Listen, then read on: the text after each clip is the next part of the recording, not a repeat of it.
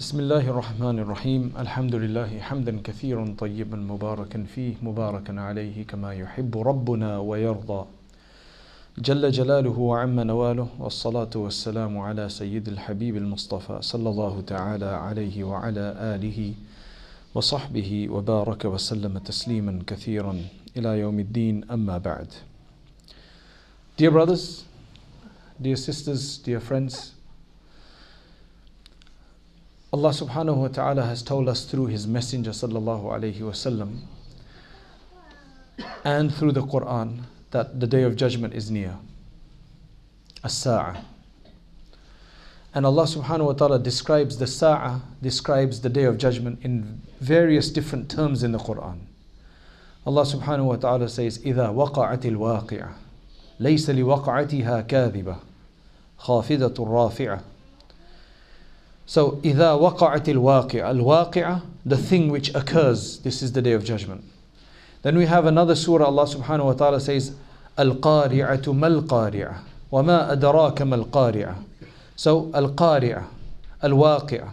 Then Allah says, الْحَاقَّةُ مَا الْحَاقَّةُ وَمَا أَدْرَاكَ مَا الْحَاقَّةُ. So, haqqa, the thing, again, the thing which is surely to occur. Al-waqi'ah, the thing that will occur. And again, Al-Qari'ah, that's another name. So we have all of these. وَيَسْأَلُونَكَ عَنِ السَّاعَةِ أَيَّانَ مُرْسَاهَا. Sa'ah. Sometimes it's mentioned as Sa'ah, the time. There were, before the time of the Prophet ﷺ, before Islam, before the Prophet ﷺ started his mission, the Arabs used to have numerous names for death. One of the names was Maut, then there's Hatf. There's numerous terms for death in Arabic. But the one word that was introduced by Allah subhanahu wa ta'ala through the Quran was Tawaffa. Tawaffa yatawaffa. And a lot of the time in the Quran for death, the word Tawaffa is being used. And the word Tawaffa comes from the word Wafa in Arabic. Wafa. What does wafa mean in Arabic? It means to complete, to finish off, to have the wholesome product. Wafa. He fulfilled his pledge. Wafa, right? So tawaffa means to finish your term and complete what your term is in this world. Complete whatever years Allah subhanahu wa ta'ala has given you, whatever days Allah has given you. The reason why the word tawaffa is used in the Quran more than maut and all of these other things is because Allah wanted to introduce a new idea about death. Not a new idea, but the real idea about death. He wanted to correct a misconception, a misunderstanding. The misunderstanding among the Arabs was, as one of the leaders of the Quraysh came to the Prophet ﷺ, and he took an old bone, a decayed old bone, and he took two of them together, he rubbed them together until they became dust. And he said, are you saying that after we become like this, that Allah is going to bring us back to life? So then Allah subhanahu wa ta'ala has revealed numerous verses about being brought, وَهِيَ رَمِيمٌ. Even though we're Ramim and we're totally in small pieces, atomized, the bones, etc., we're going to be brought back into the body, and Allah subhanahu wa ta'ala will resurrect everybody in the hereafter. So Allah subhanahu wa ta'ala wanted to introduce the idea that there is a hereafter to come. And when you die here, you're just fulfilling your time of this world to show that this world is just a phase. The real phase is the hereafter. So then Allah subhanahu wa ta'ala then has helped us through the Messenger sallallahu alayhi wasallam by telling us that there's going to be numerous signs, alamat, and elements, ayat, that tells us that the day of judgment is close. So we have a lot of signs. There are numerous signs that are mentioned about the day of judgment. So that's why the scholars have taken those signs and divided them to make it easy for us to understand which signs mean what. Because some are called the distant signs, some are the close signs. Distant signs means that it happens as early, the Prophet ﷺ coming in this world is one sign of the Day of Judgment, because he's the last prophet. Right? When the Prophet ﷺ, his death, his departure from this world is one of the first signs. Then he mentioned a number of things which occurred very soon after him. For example, one of them is that there will be young men, well, it says young boys of Quraysh who will come into power. The Ghilmanu Quraysh. The Ghilmanu Quraysh. They will come into power. And we saw that around the 60 Hijri. Because Ali radiallahu, after the Prophet sallallahu alaihi wasallam, Abu Bakr radiallahu anhu, he was the Khalif for about 2 years and some months. Then Umar radiallahu anhu was Khalif for another 8 to 10 years.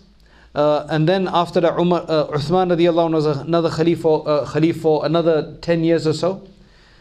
And the Prophet sallallahu alaihi wasallam had mentioned that the Khilafah after me will be for 40 years, meaning a special Khilafah, the trustworthy Khilafah. Then after that will come kingdoms, kingships. So then Ali radiallahu anhu then became Khalifa for about 4 years. And now that was coming to the 40th year after Hijrah. So when Ali radiallahu anhu passed away, the problem started from the end of Uthman radiallahu anhu's time. But when Ali radiallahu anhu passed away at the end, he was assassinated. Then Hassan radiallahu anhu became Khalif for 6 months. Then he himself handed this over to Muawiyah radiallahu anhu, who was in Sham. Because Muawiyah radiallahu anhu was very powerful at the time, and he had much of the army under him, and they used to listen to him. Whereas there was a lot of chaos in other areas. But he had the most stable system. So he handed it over to him, and then he became Khalif for the next decade or so, and there was peace that reigned again for a long time. Then after he passed away, then Yazid, his son, became the Khalif for some years. Then after that, it was his son, whose name was Muawiyah again. Muawiyah the second. He was a very nice man, but he died very shortly afterwards. Then eventually it moved on until you had the Umayyads, Marwan. In between you had Abdullah ibn az-Zubayr, who became the Khalif of majority of the Muslim world, except some small areas. But then afterwards, Abdul Malik from after Marwan was Abdul Malik, his son. And he had Hajjaj ibn Yusuf. And they eventually deposed of Abdullah ibn Zubayr radiallahu anhu and had him killed and hung. Finally, the whole of the Muslim world came under the Umayyads, the Umayyun, which is the sons of Marwan.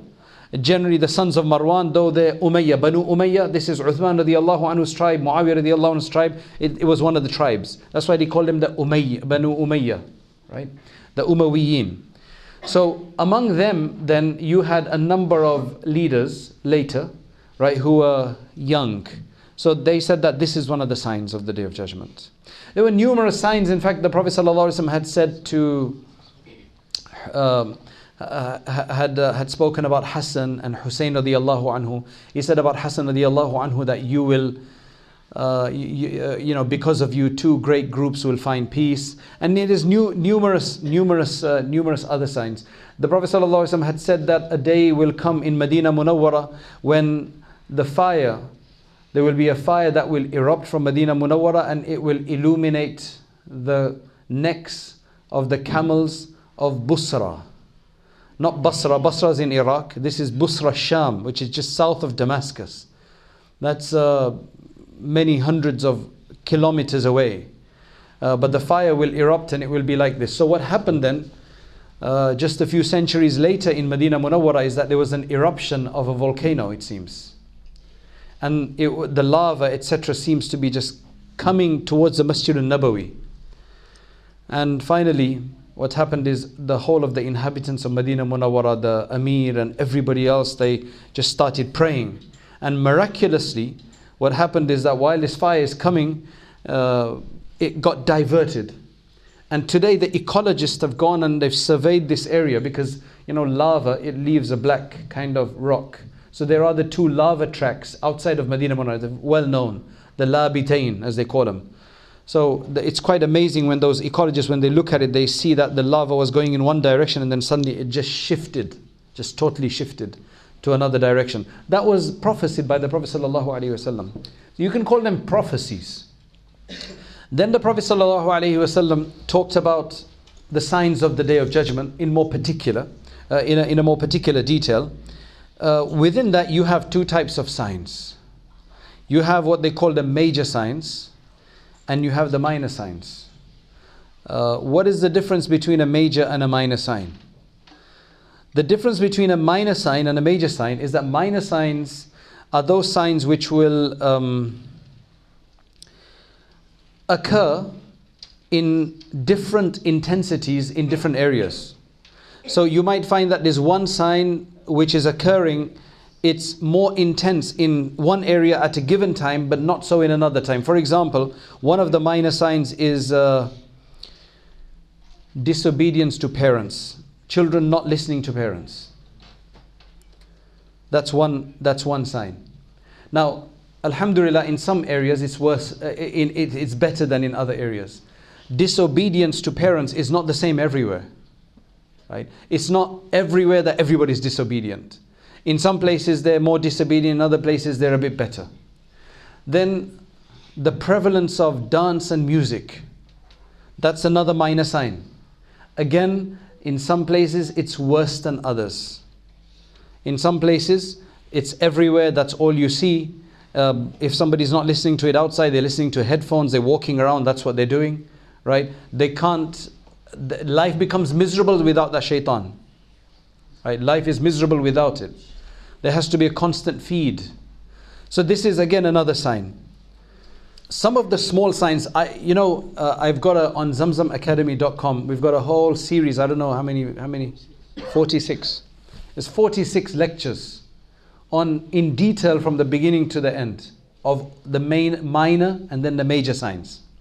So I said the minor signs are the small signs which will occur in different places, in different amounts and different intensities. And we could be involved in some of this. We just have to try to avoid it. Being a minor sign, especially if it's a negative minor sign, sometimes a negative, we have to avoid it. The major sign will be different. The difference in the major sign is that it will be global. It will affect everybody. Minor signs don't affect everybody. You can stay away from it. But the major sign, it will affect everybody. It will be a worldwide change. So today, I'm just going to mention a few of the minor signs. I'm going to focus more on the major signs. But in the short time we have, there's only so much because we've got 40 something lectures on that in detail. So those who want that, they can go and listen to that. Inshallah, they're all on audio. You can download them, put them onto whatever you want, and you can listen to them, inshallah. The minor signs, the ulama have explained the following as minor signs. I mentioned some of them. One is the Prophet ﷺ's passing away and departure from this world. Baytul Maqdis, Jerusalem being conquered. Because in the time of the Prophet ﷺ, Baytul Maqdis was not in the hands of the Muslims. It was under Heraclius, who was a Roman Byzantine emperor, the Christian Byzantine emperor. It was under them. Then after that, one of the other signs that the Prophet ﷺ talked about was the Ta'unul Amwas. Ta'un of Amwas, the plague of Amwas. The plague of Amwas hit the Muslim forces when they were in Sham, in Syria. Abu Ubaidah ibn al-Jarrah and his forces. And it killed hundreds to thousands of people.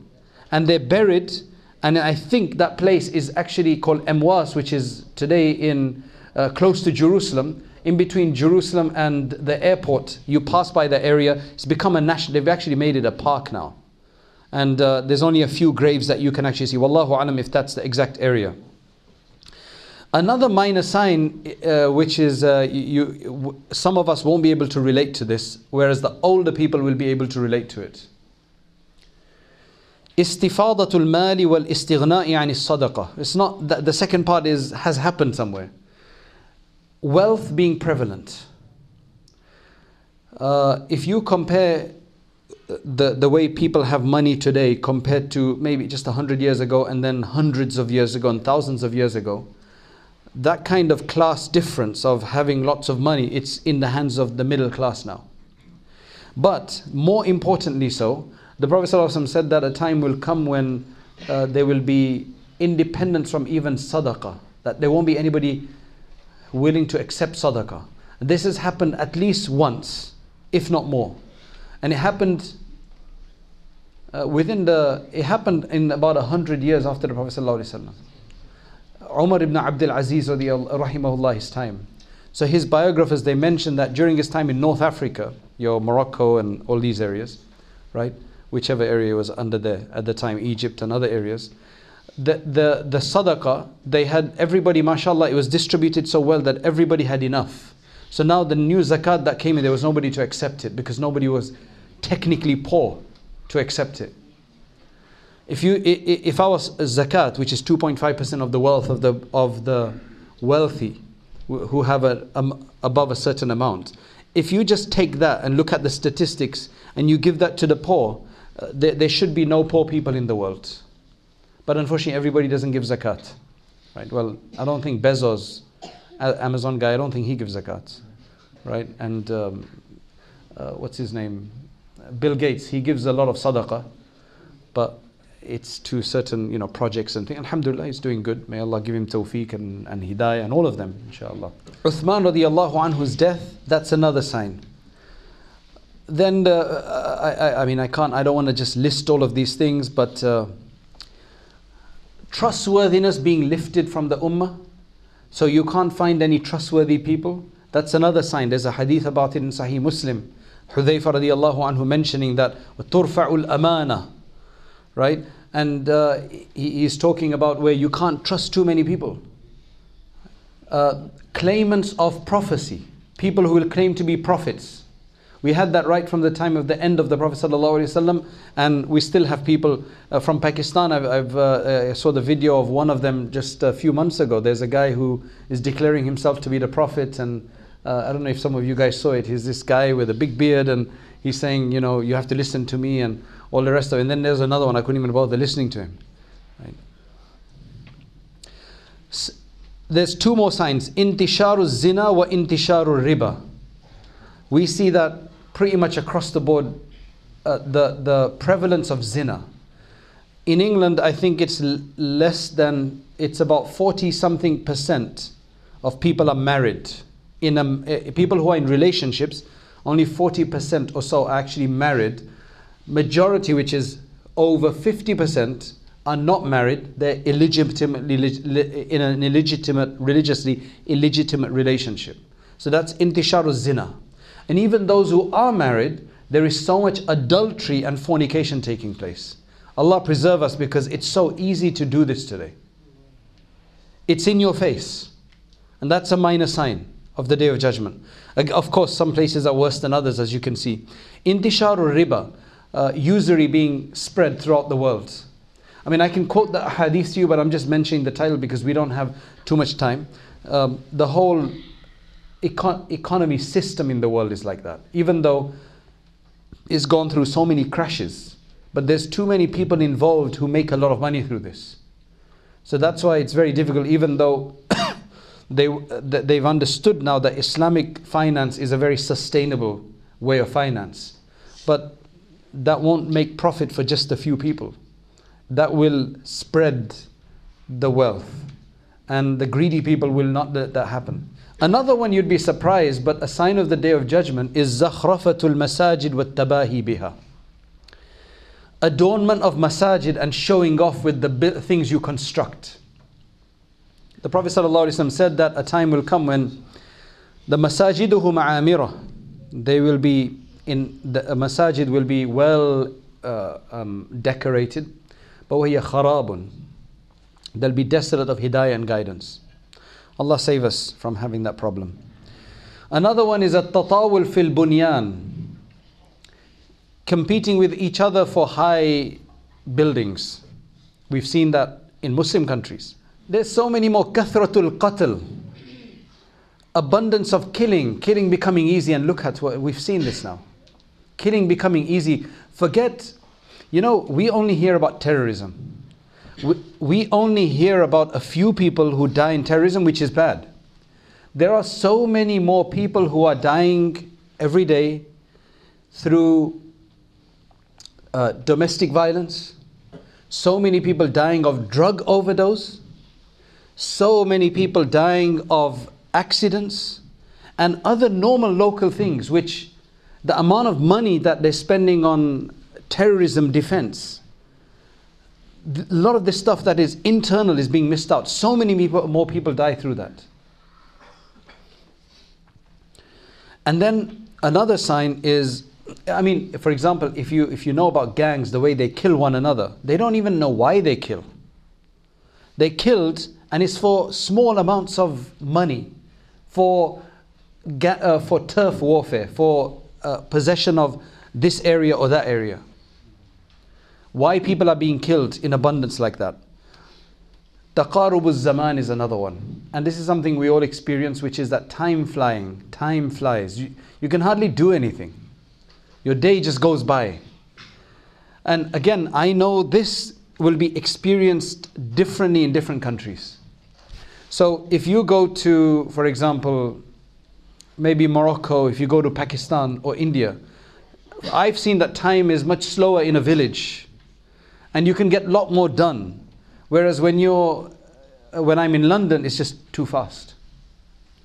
So يَتَقَارَبُ الزَّمَانِ. The Prophet ﷺ said very clearly, when the time comes of, closer to one of the signs will be that your month will go by like a week. Your year will go by like a month. 2018 just flew by. Ramadan was just there, and now it's going to be very soon. Right? How many months left for Ramadan? 5 months, 4. I mean, we just passed Ramadan. It's subhanallah. May Allah give barakah in our time. Another one is taqarubul aswaq, global market. Subhanallah, global market. ظهور الفحش وقطيئة الرحم وسوء الجوار. Bad neighborliness. You see in those countries who are against their neighbors, wanting to boycott their neighbors and so on. I mean, I don't want to mention names, so you know what I'm talking about. Dhuhur al-fuhsh, just immorality spreading among Muslims, non-Muslims, Muslim countries, immorality spreading. Even places where they had laws against immorality, it's been lifted and now they want to bring immorality inside. Qati'atul rahim, cutting the ties of kinship. Brothers going against one another. Allahu Akbar, there are so many more. But anyway, there are so many more. Now I'm going to talk about the Ashratu Sa'ati al-Kubra, the big signs, because I think that's what everybody's interested in. The big signs, again, is a sign that will be global. So what is going to happen is the minor signs, they're going to intensify. They're going to intensify before the first major sign will come about. And what is the first major sign? Who knows what the first major sign is? The first major sign is the Mahdi, radiyallahu an. Very quickly after the Mahdi radiyallahu an comes, Isa alayhi salam will come and Dajjal will come at the same time. Those are three of the big signs. Mahdi comes first, and then the other two, they come straight after, or around the same time. So they are the three big signs. They will be a global phenomena. But what's gonna happen before that is some of the minor signs, they will become more intensified. And the Prophet ﷺ described that about Syria, for example, that there's going to be a certain ruler there called Sufyani. He's given descriptions about him, who's going to use the masjid, the mimbar in the masjid, to commit some really bad things there. So there's going to be really a bad situation in the world. There's going to be, at that time, one of the signs will be that people will forget Dajjal. People will forget the idea of Dajjal. So when he comes, people won't recognize him, because they wouldn't speak about him too much yet, for whatever reason. So the fact that we're actually talking about him right now may be a good thing. Pushes it back a bit more. It pushes it back a bit more maybe, right? And people will be so indulging in other things. So there will be several things that will happen closer to that time. The Euphrates is said that it will reveal gold. And everybody's going to go for it. Some say that this is black oil, wallahu a'lam. You know, in all of these things, you have a lot of interpretations. In fact, over the course of my life, last 15, 20 years, I have heard at least 5 to 7 predictions that Mahdi is alive, he's come. And that he's alive, he's born already. And he's going to be revealed in this year. The last one was 2008, from what I remember. And all of these years, you wait and you think, and then suddenly 2008 came and went, and nothing happened. So I want to say something to you before that. Let me explain to you that Imam Suyuti, rahmatullahi alayhi, the great Shafi'i scholar of Egypt, he's buried there. I've seen his tomb is there in the graveyard. He died in 911 Hijri. So that means if he died in 911, he was born in 8 something. So around the 890s, 890 Hijri, which is just over 100 years before the first Islamic millennium. All right, sorry, that's what I meant. The first 1,000 years. Do you remember, who remembers the whole problem before the 2000 year, before the year 2000? Do you remember the Y2K? Everybody was a bit paranoid. The Y2K, there's going to be a meltdown and all this problem. Some of you will remember that, right? Those of you who are millennials after that won't know this stuff, right? This is now coming to the end of the first 1,000 years of Islam after Hijrah, 890 something. And people are saying that the world of Qiyamah is going to come at 1,000 years. Now remember this is documented stuff.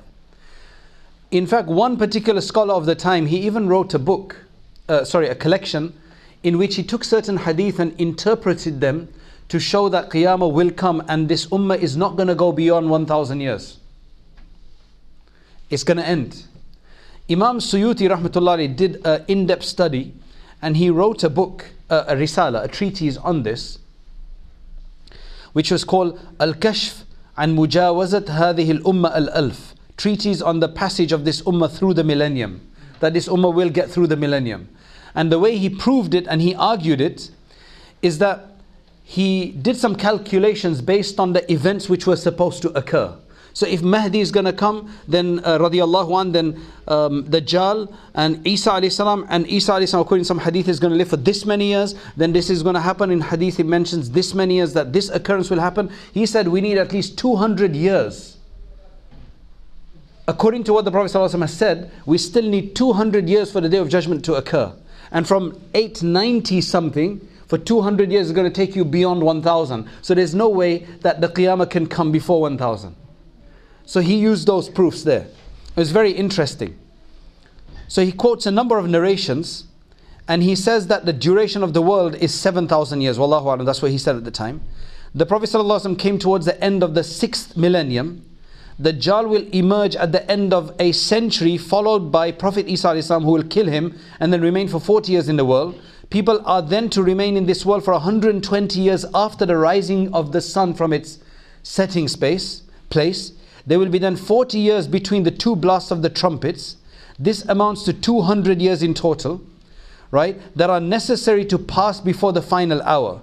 So he said, and this was in 898 he wrote this. 898 he wrote this. He says there's only 102 years left now until 1,000, and we still need 200 years to go. So there's no way that any of these things can come, because none of the major signs like Mahdi, Gog, Magog, Isa alayhi salam have yet come. So now if we are, what's the year now? 1440. Right, it just became 1440. We're in 1440. How many years left for 1500? 60 years, right? You know why I'm mentioning that? Because he said that why they cannot come at 1000, he said that it will end by 1500. Can you believe it? Imam Suyuti, great muhaddis, faqih, jurist, one of our greatest scholars who've written so much, he defended that, he argued against the idea of 1000, but he said it must come by 1500 years. Right now we have 40 years left, and everything that he calculated for 200 years still hasn't occurred. So we still need another 200 years, minimum. So can you see all of these predictions, none of them come right. I don't know, has anybody else heard predictions? I've heard several predictions, I'm saying, from different scholars who've looked into it and says, okay, I think it's going to be now, the events are really bad. Events are really bad. But they've been worse. We only know this time because we are suffering at this time. Muslims, we're being attacked. We've had it worse than this. I don't want to change my topic, but we've had it worse than this. And that's why I generally recommend the one book that everybody should read is The Saviors of Islamic Spirit, because it shows the ups and downs. And it gives you a lot of himmah. It gives you a lot of inspiration. Right? So, what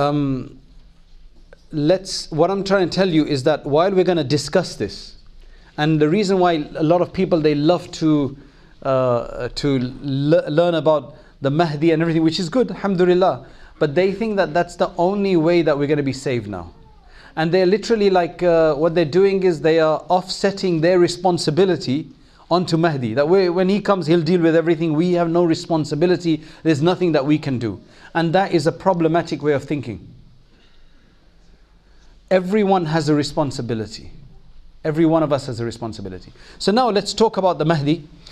Radiyallahu anh. He will come. It says that his name is going to be what? Muhammad. He's going to be from the family of the Prophet sallallahu alaihi wasallam. So he's going to be a Sayyid Sharif. Alright? His father's name is going to be Abdullah, and his mother's name is going to be. So all of these things are narrated. Many of these ahadith may be weak. There are a number of ahadith in the Sahihain and others which indicate towards him, maybe not with name, but they indicate towards a person who's going to come. There are some people who don't believe Mahdi is going to come, that there's no such person who's going to come. So I want to mention that there are ahadith to this effect which indicate that he's going to well, there are weaker ahadith which are very detailed, and they try to say these are all weak, so they're insignificant and so on, right? But then there's numerous sahih hadiths which indicate towards him, a person like him going to come. But in terms of these details, he's going to come and he's going to be hidden. Nobody's going to know about him. But what then is going to happen is that, as I said, the world is going to be suffering quite a bit. A lot of people think it's now because the world is suffering. But we've had this suffering before. We've had the Tatars sweep through the Muslim lands, city after city, just totally leveling it to the ground, destroying everybody within, population, everything. And they came into Baghdad and killed 1 million people there, which was the Darul Khilafah of the Muslim world. They killed 1 million people in Baghdad alone. Alright? The Crusaders, when they took Jerusalem afterwards, there was over 90 years that there was no namaz, no salat, no adhan, nothing. At least right now, all of that is happening. So it's been much worse, I would say. It's not the worst we're faring, alhamdulillah. Right? Don't be so depressed. So when Mahdi, he will be alive, I don't know if he's going to know I am the man or what. Wallahu alam, I don't know that. But it says that the great ulama of the world, every year they're going to be going for Hajj. Because Mahdi radiallahu anhu, when he's going to be revealed, it's going to be during the pilgrimage. So what will happen, apparently it says, is that these 7 or 8 great scholars of the world from different areas, they will go and they will meet one another, maybe by chance or whatever. Why are you here for? Why are you? Oh, we're looking for Mahdi. The situation now is so bad that we need to find this Mahdi. So there's this whole detail that they will look for him in Makkah, Mukarramah, and he will run to Medina Munawwara. He's running away because he probably knows that they're looking for a person of his characteristic. They go to Medina Munawwara, he comes to Makkah Mukarramah. Finally, they manage to get him by the cloth of the Kaaba and they say, look, this responsibility is now yours. Right? You can't escape this responsibility anymore. So then he will declare himself. And when he declares himself, everybody will find out. So that's why it becomes a major sign. Now, there will be certain happenings in Syria. Right? And I know that a lot of happenings have happened in Syria. And may Allah subhanahu wa ta'ala relieve our brothers and sisters there and remove that oppression. But eventually Mahdi radiallahu anh will end up in Syria. Now the Jami al-Umawi, right, it's a massive masjid, very long, built by Walid ibn Abdul Malik, by the Umayyads. I used to go and study on the right hand side, the Qibla wall on the right hand side, is where Sheikh Abdul Razak al-Halabi used to be there. May Allah bless him, rahimahullah. On the left hand side, on the other side, is so big like you can't even see it clearly. On the other side, that is where the Manaratul Bayda is, the eastern minaret. And outside of that area, in that area is the Christian area, right? That's where the Christians live, even today. So it says that the Christians and the Muslims and some Jews will have gathered when Mahdi radiallahu anhu comes. And Isa alayhi salam will suddenly descend. Now this is either Dhuhr or Asr time, around that time. They're about to start the prayer. Mahdi radiallahu anhu is the leader of the Muslim army, and he's about to start the prayer. When suddenly Isa alayhi salam will descend on two angels. Now this is going to be like miraculous, obviously, right?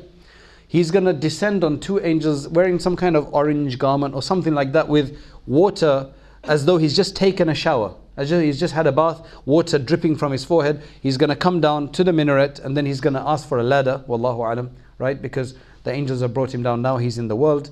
He comes down, Isa alayhi salam, the prophet Isa alayhi salam comes down, but although he's a prophet, because he's been a prophet before, he does not come down in the capacity of a prophet now.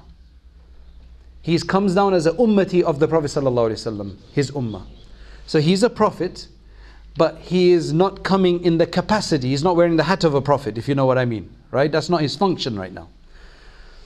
So he will come down, they will enter the masjid, and when Mahdi radiallahu anhu sees him, he will say, you go, you lead the prayer. He will say, no, the iqamah was given for you, so you lead the prayer. So he leads the prayer, but then after that, Isa alayhi salam takes over. Now Isa alayhi salam says, I need to go, because now Dajjal has already come out, and he is causing problems around the world. So Dajjal is basically, Dajjal has a lot of stories, but Dajjal, Allah is going to give him certain powers. For example, the changing of weather, allowing crops to grow in certain places and not in other places.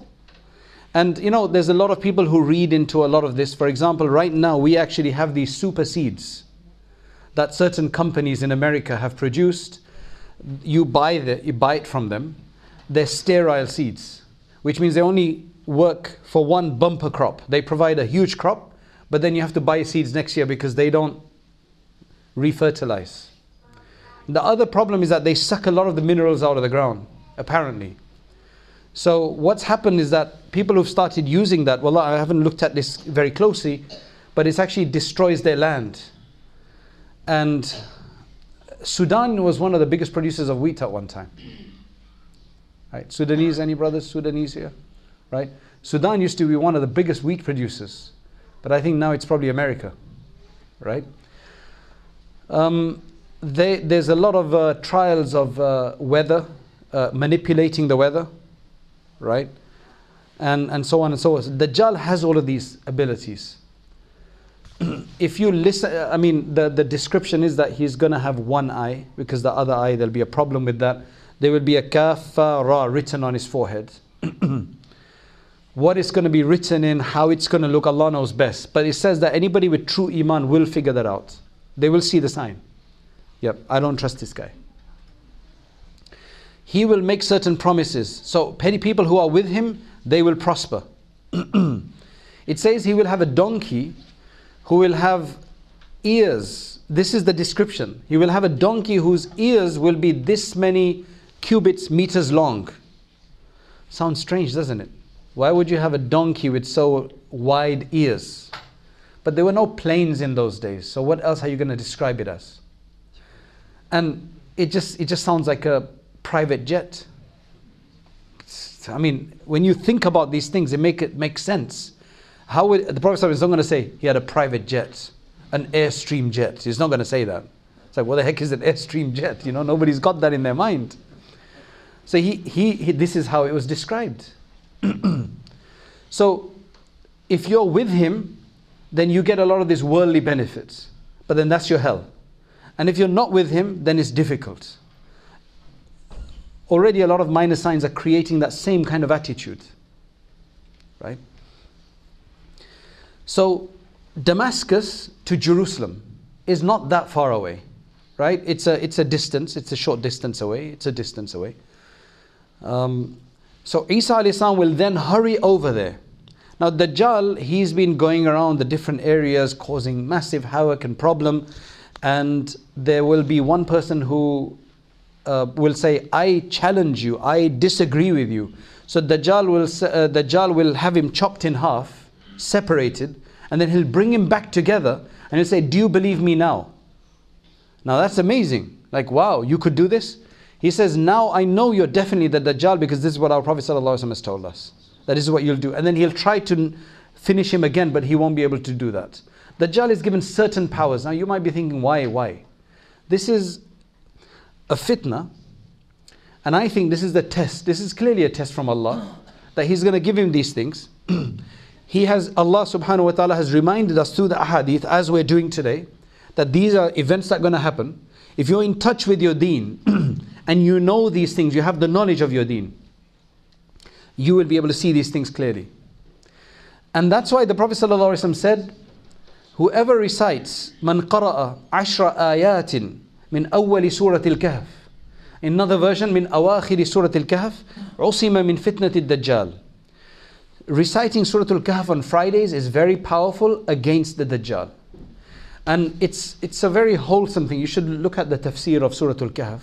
Surah Al-Kahf has 3 or 4 or 5, at least 3 very prominent, 4 stories.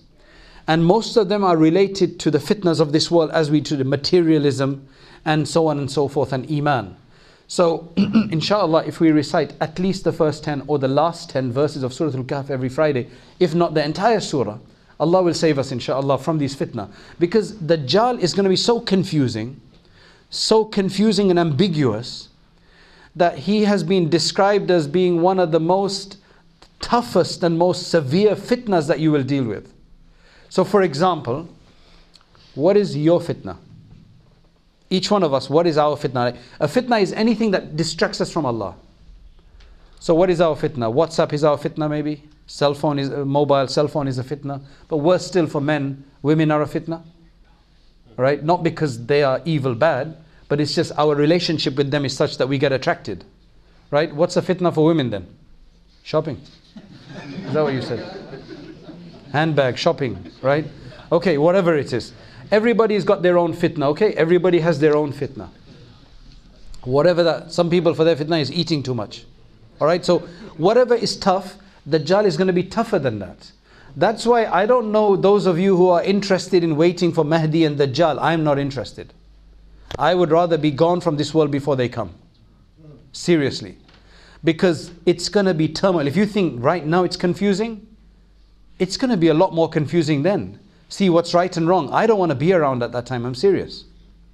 If you want to see, well, you can meet Isa alayhi salam. I'll meet him in the hereafter, inshallah. I don't want to meet him in this world if I can help it. Because then there's going to be Dajjal. Because I want to be protected. I want to go before that. Hopefully on Iman. Inshallah on Iman. All of us. So, Dajjal will do all of these crazy things. And finally, he gets to... Now, I know some of you have gone to Jerusalem, right?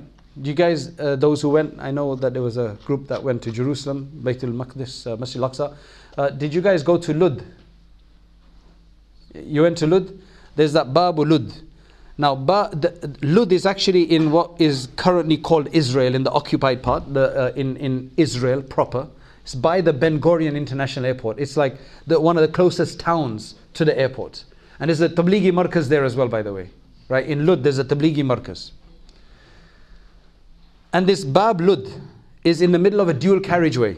This big street. There's nothing else there in the middle of the street, and just this building. Right?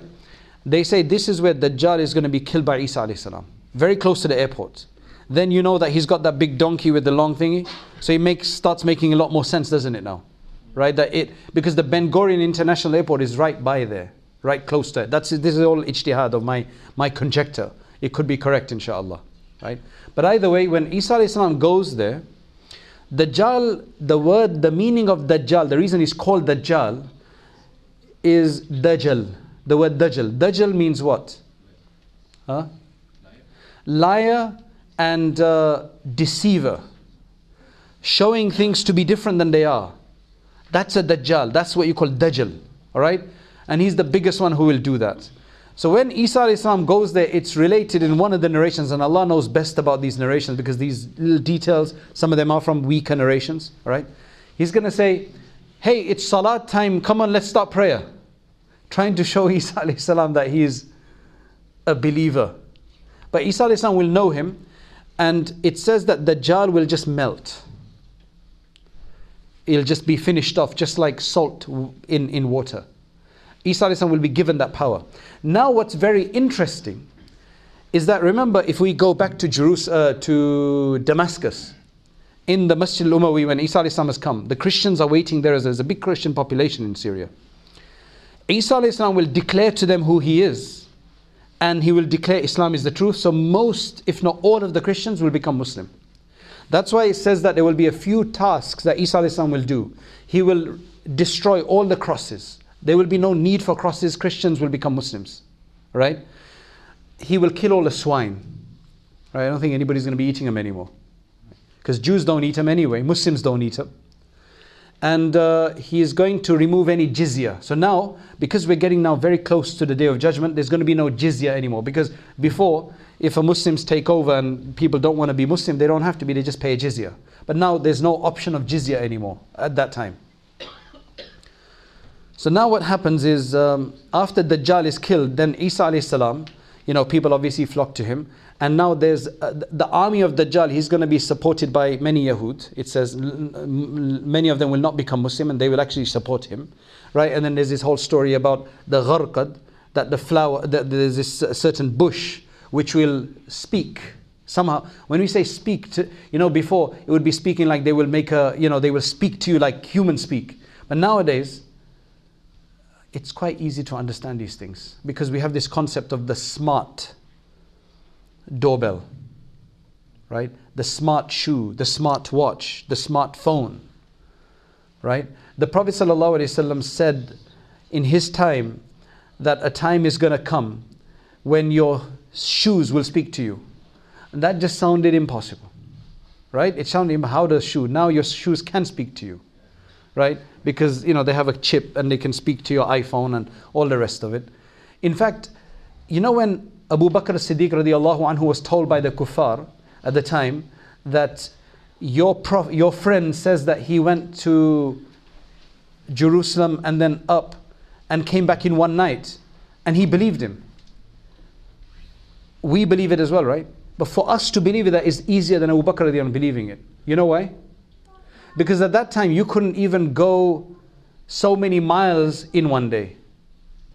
Now, in one day, you can go around the world, and soon, they've been to Mars, they've set a rover on Mars, and they can probably go, it's suddenly, some of the non-Muslims, when they, for example, this Mahdi Hassan. So I remember on one BBC, I think it was BBC, they turned around to him and they said, so you believe that your prophet went on a horse-like thing up to the heavens? So he says yes, because it sounds so, from a materialistic perspective, it sounds so absurd. But to be honest, now from a physics perspective, it's become from the possibilities. We haven't reached that far yet, but we've been beyond the universe, beyond the world. We've been beyond space. So it's from the possibilities. No longer is it an impossibility or an inconceivability. So for us to understand these things today is much easier, to be honest. Right? We don't even require that much iman as much Abu Bakr required, because for him, he didn't even have a car or a train. They were dealing with the fastest and probably a horse, right? So you have to remember these things, that Allah's making it much easier for us with all of these progress. Dajjal is gone now. Now Isa alayhi salam, it says that now peace will reign in the world. Peace will reign.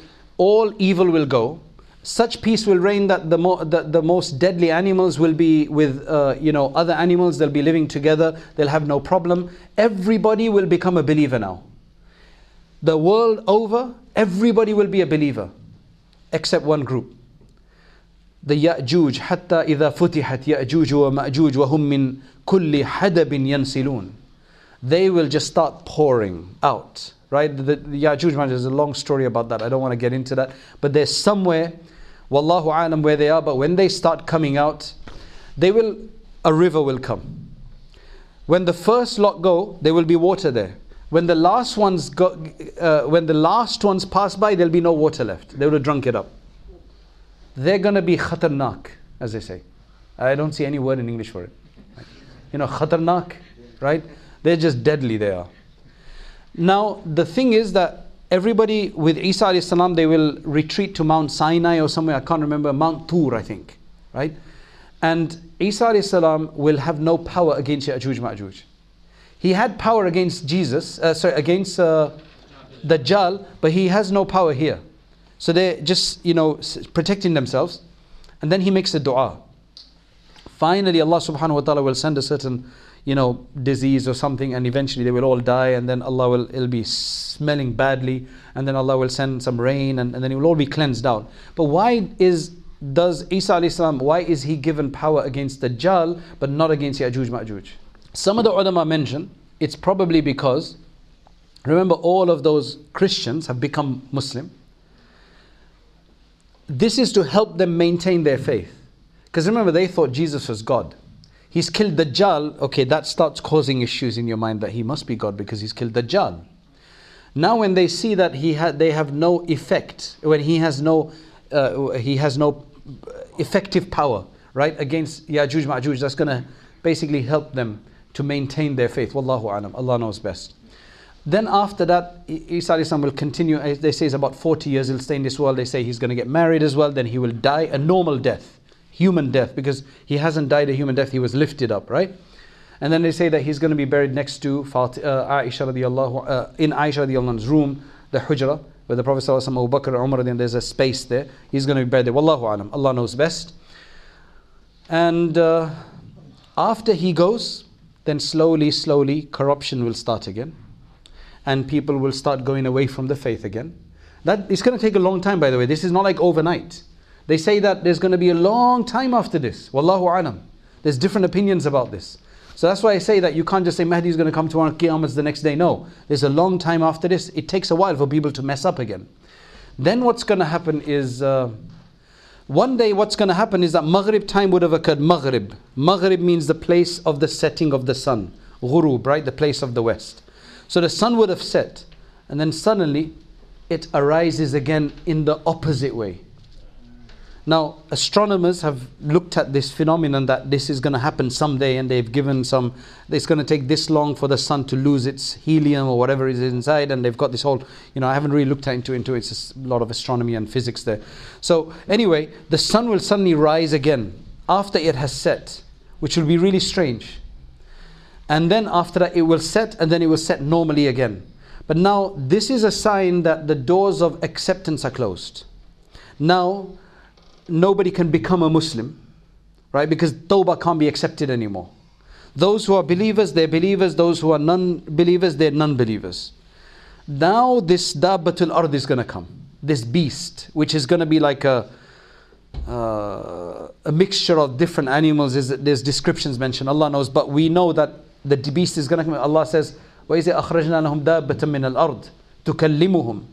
Right? That we know that Dabba is going to come, and then there's narrations that talk about exactly how he's going to, regardless of how he looks, right? The point is that this Dabba is going to go around and he's going to mark everybody. So if you're a believer, you're a believer. If you're a disbeliever, you're a disbeliever. It's going to be marked. You can't move then afterwards. Then there's going to be a number of other things that happens, and then finally there will be this soft wind that will blow. And anybody who's a believer will feel it under his armpit, and eventually they will die because of that. They will pass out. They will pass away. Now the majority, overwhelming majority of the people in this world are those who don't say Allah, Allah.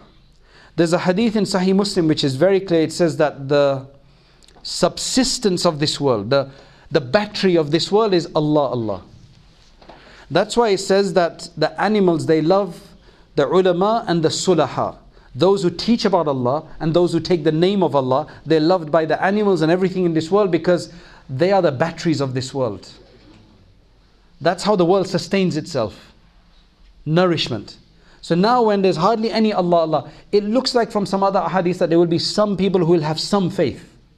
Because remember, there's those people who will be saying, I've heard that kalima, my grandmother or my grandfather used to say this. And you do hear about when the day of judgment will occur that there will be someone with some belief. But it looks like the majority will be gone. Now it's mostly evil. There's hardly any Allah, Allah taking place in this world. So that's when the day of judgment will come. That's when the last day, the waqi'ah, the haqqa, that's when that will occur. So To finish off, I can maybe, if anybody has any questions about anything we read, we can open it up for that if we've got time. But the main thing is, the message for this, is that the minor signs, I would suggest you go and listen to that series on zamzamacademy.com, especially all the minor signs, and we try to avoid as much of it as possible. We don't want to contribute to the minor signs. To remove the to remove the constraintment of time and the barakah. To get back barakah in time, you need to do dhikr of Allah subhanahu wa ta'ala. People before us, the generations before us, mashallah, they had many ups and downs. If you read that Saviors of Islamic Spirit, in fact, we've got a lecture on that. It should be coming up in the next week or two, right? About the ups and downs in brief, if you don't want to read the whole book, right? But it gives you a lot of himmah. But one of the things I would say, if you look at history, one of the things which kept people sustained was that they had a certain amount of dhikr they would do every day. You know, aside from your normal prayers that you're supposed to do and everything, you need to sit down every day and do some extra du'as and some dhikr of Allah. And that's why generally, one of the best books I found in terms of that is Al-Hizb Al-A'zam. Can you give me a copy if you've got one? Right. Al-Hizb Al-A'zam. This is a collection by Mullah Ali Al-Qadi. He wrote it because he saw so many people in Makkah in those days reading, mashallah, adhering to a lot of adhkar and ma'mulat. But he says that unfortunately some of them, they were reading these fabricated du'as and these, you know. So he said, I decided to do those which are completely sahih and reliable. So this particular collection, it has all of the du'as in there, and you can read it in 4 months if you want to. Just read 2 pages a day, right? So 1 page a day if you want. There's 134 pages. 134 divided by 30. That's just 3, 6, 9, 12. Just over 4 months. Even if you read 1 page a day. They technically say you should read maybe in 7 days altogether. But even if you read, it has all the du'as in there that we need to be asking from Allah, that is good for us to have, even if we don't realize it. Amazing du'as like, oh Allah, make my last days better than my early days. Now that's something we don't even think about. Oh Allah, make me respectable in the eyes of people, but make me small in my own sight so I do better. Right? Amazing du'as like that, and everything we should be seeking refuge from. It's got it in there. You need to take up something. Istighfar, salawat, durood sharif, Quran reading. This is what's going to sustain us, inshallah, because that's going to charge our heart up. Otherwise, these signs, we're going to get carried away in these signs. So we ask Allah subhanahu wa ta'ala for the tawfiq that our death is closer to us than any Mahdi that's going to come. Right? That is more important. Now we're waiting for Mahdi. We've outsourced everything to him. Right? We don't even know him yet. And then we die. We need to stand in front of Allah tomorrow. So let us sort ourselves out before this. This is just as a reminder of the evil that will be in this world. We ask Allah to protect us from the evil of this world. And we ask Allah that do not let us be the evil of this world. We blame everybody else, but what about if we're the keys of evil? We're leading people astray. We're dealing the wrong haram products. Right? You have to think about this. Are you involved in this? Are your children involved in this? You don't know maybe, because you're working all day and all night, and your children are maybe on the streets dealing drugs or taking drugs. And some of our own children that you will know, our own Moroccan, Indian, Pakistanis, right, you know, they are involved in this. They're dealing this, they're selling this stuff. The lives they kill, the lives, their own lives and other lives. It may be our own children and nephews, God forbid. We need to wake up to this reality. Because this is serious stuff. This is just really harmful things. We ask Allah for protection. So we will be on the Day of Judgment. We don't want to be responsible for our own, even for our neighbors. We ask Allah for protection. The brother they're asking, there's a lot of confusion today. You know, who do you listen to? Like our brother just mentioned here, there's our Ghamidi Sahib in Pakistan. There's people, various different views they're throwing out there, which obviously causes a lot of confusion. Even if you forget them, there's a lot of other confusion. I've been thinking about that for quite a while now, and I think, inshallah, I think the only way to figure this out is that I will give you 4 principles of how to determine what you should follow. Because today, even when you look online, even locally, when you see, there are so many conflicting views. So this is what I would suggest you do. Number 1, you will use 4 criteria to determine what is correct and what is incorrect. Right? Number 1, you will have to find a scholar who has a tradition of learning from scholars. So there's a reliability. He has actually studied from reliable scholars, and who studied from reliable scholars, because our deen is about a chain up to the Prophet ﷺ. So anybody who's linked to that chain, not somebody who's just come and he's read a lot and then he's got his own ideas. Because you can have that. But that's not valid. Right? Because at the end of the day, we've got a chain of tradition that's coming down. Number 1. Number 2, that scholar, he may have studied like that, but how does he carry his faith? How does he present his faith?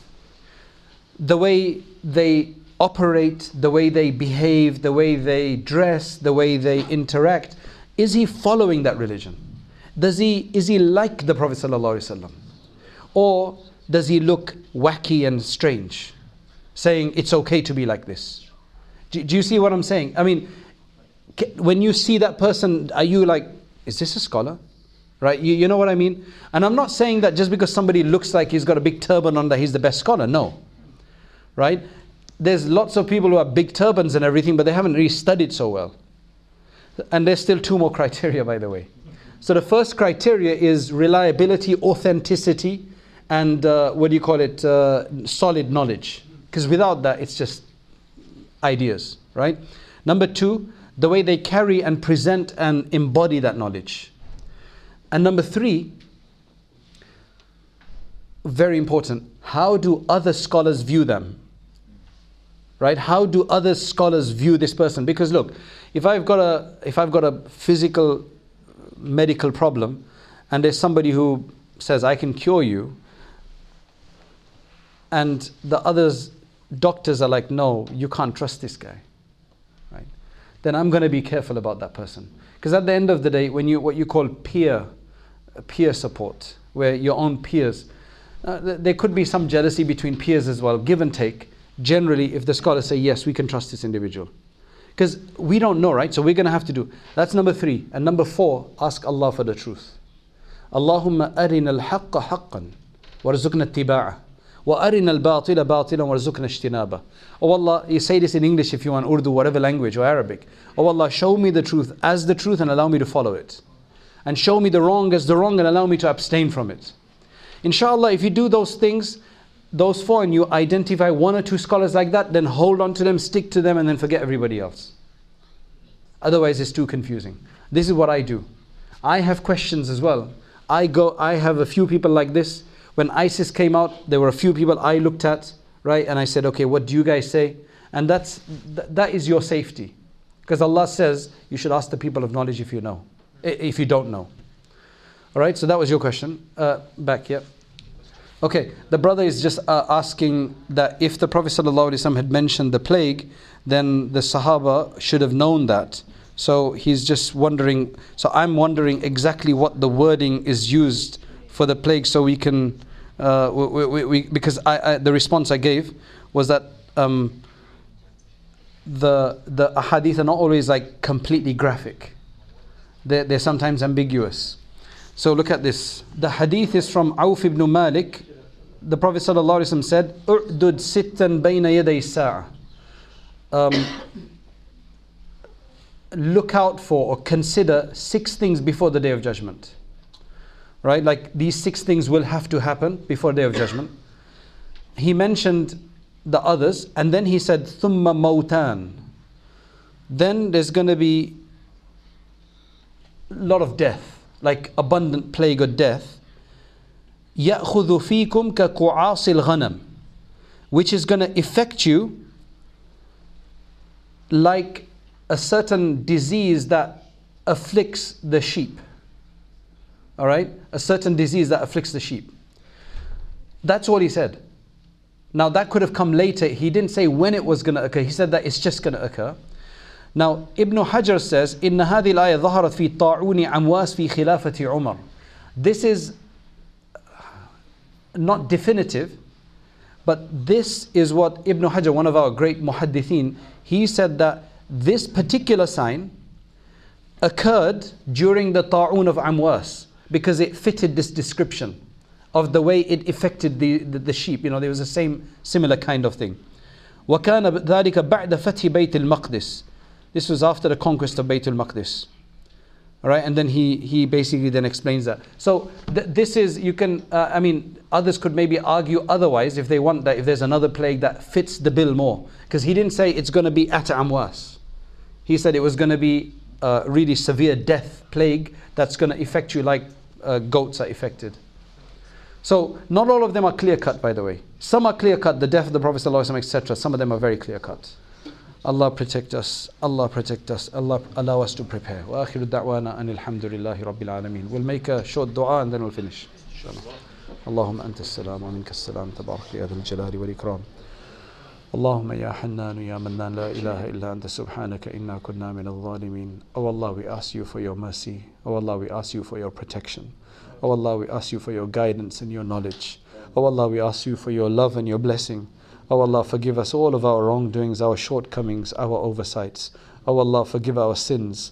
Oh Allah, forgive us our sins. Oh Allah, all those which have brought darknesses into our lives and our homes and our families, that have torn us apart, that have taken the barakah away from us. Oh Allah, allow us to take out of our lives all the evil things that we do, and especially those things that we don't even recognize to be evil. Oh Allah, we ask that you bless all of us. You bless us with iman and with strength in our iman and conviction in our iman. You protect us from all of the challenges. You protect us, our children, our progeny until the day of judgment from all the fitna and all the challenges that are out there. Oh Allah, we ask you to protect us from the fitna of Dajjal. We ask you to protect us from all types of fitna which are out there. And oh Allah, we ask that you bless all of those who are trying in this time and age and the time to come, and those who have gone before us to try to establish the faith and to strengthen the faith and to educate the people. Oh Allah, those who've made this program come about today, oh Allah, and establish these madaris and establish these organizations, oh Allah, bless them all. Oh Allah, grant them a goodly reward. And all those who are sitting here who are listening, oh Allah, do not allow them to leave here without being blessed and without being filled with your light and without being completely forgiven. Oh Allah, forgive us all and send your abundant blessings on our messenger Muhammad sallallahu alayhi wasallam, and grant us his company in the hereafter. Subhana rabbika rabbil izzati amma yasifun wa salamun al mursaleen. Alhamdulillah.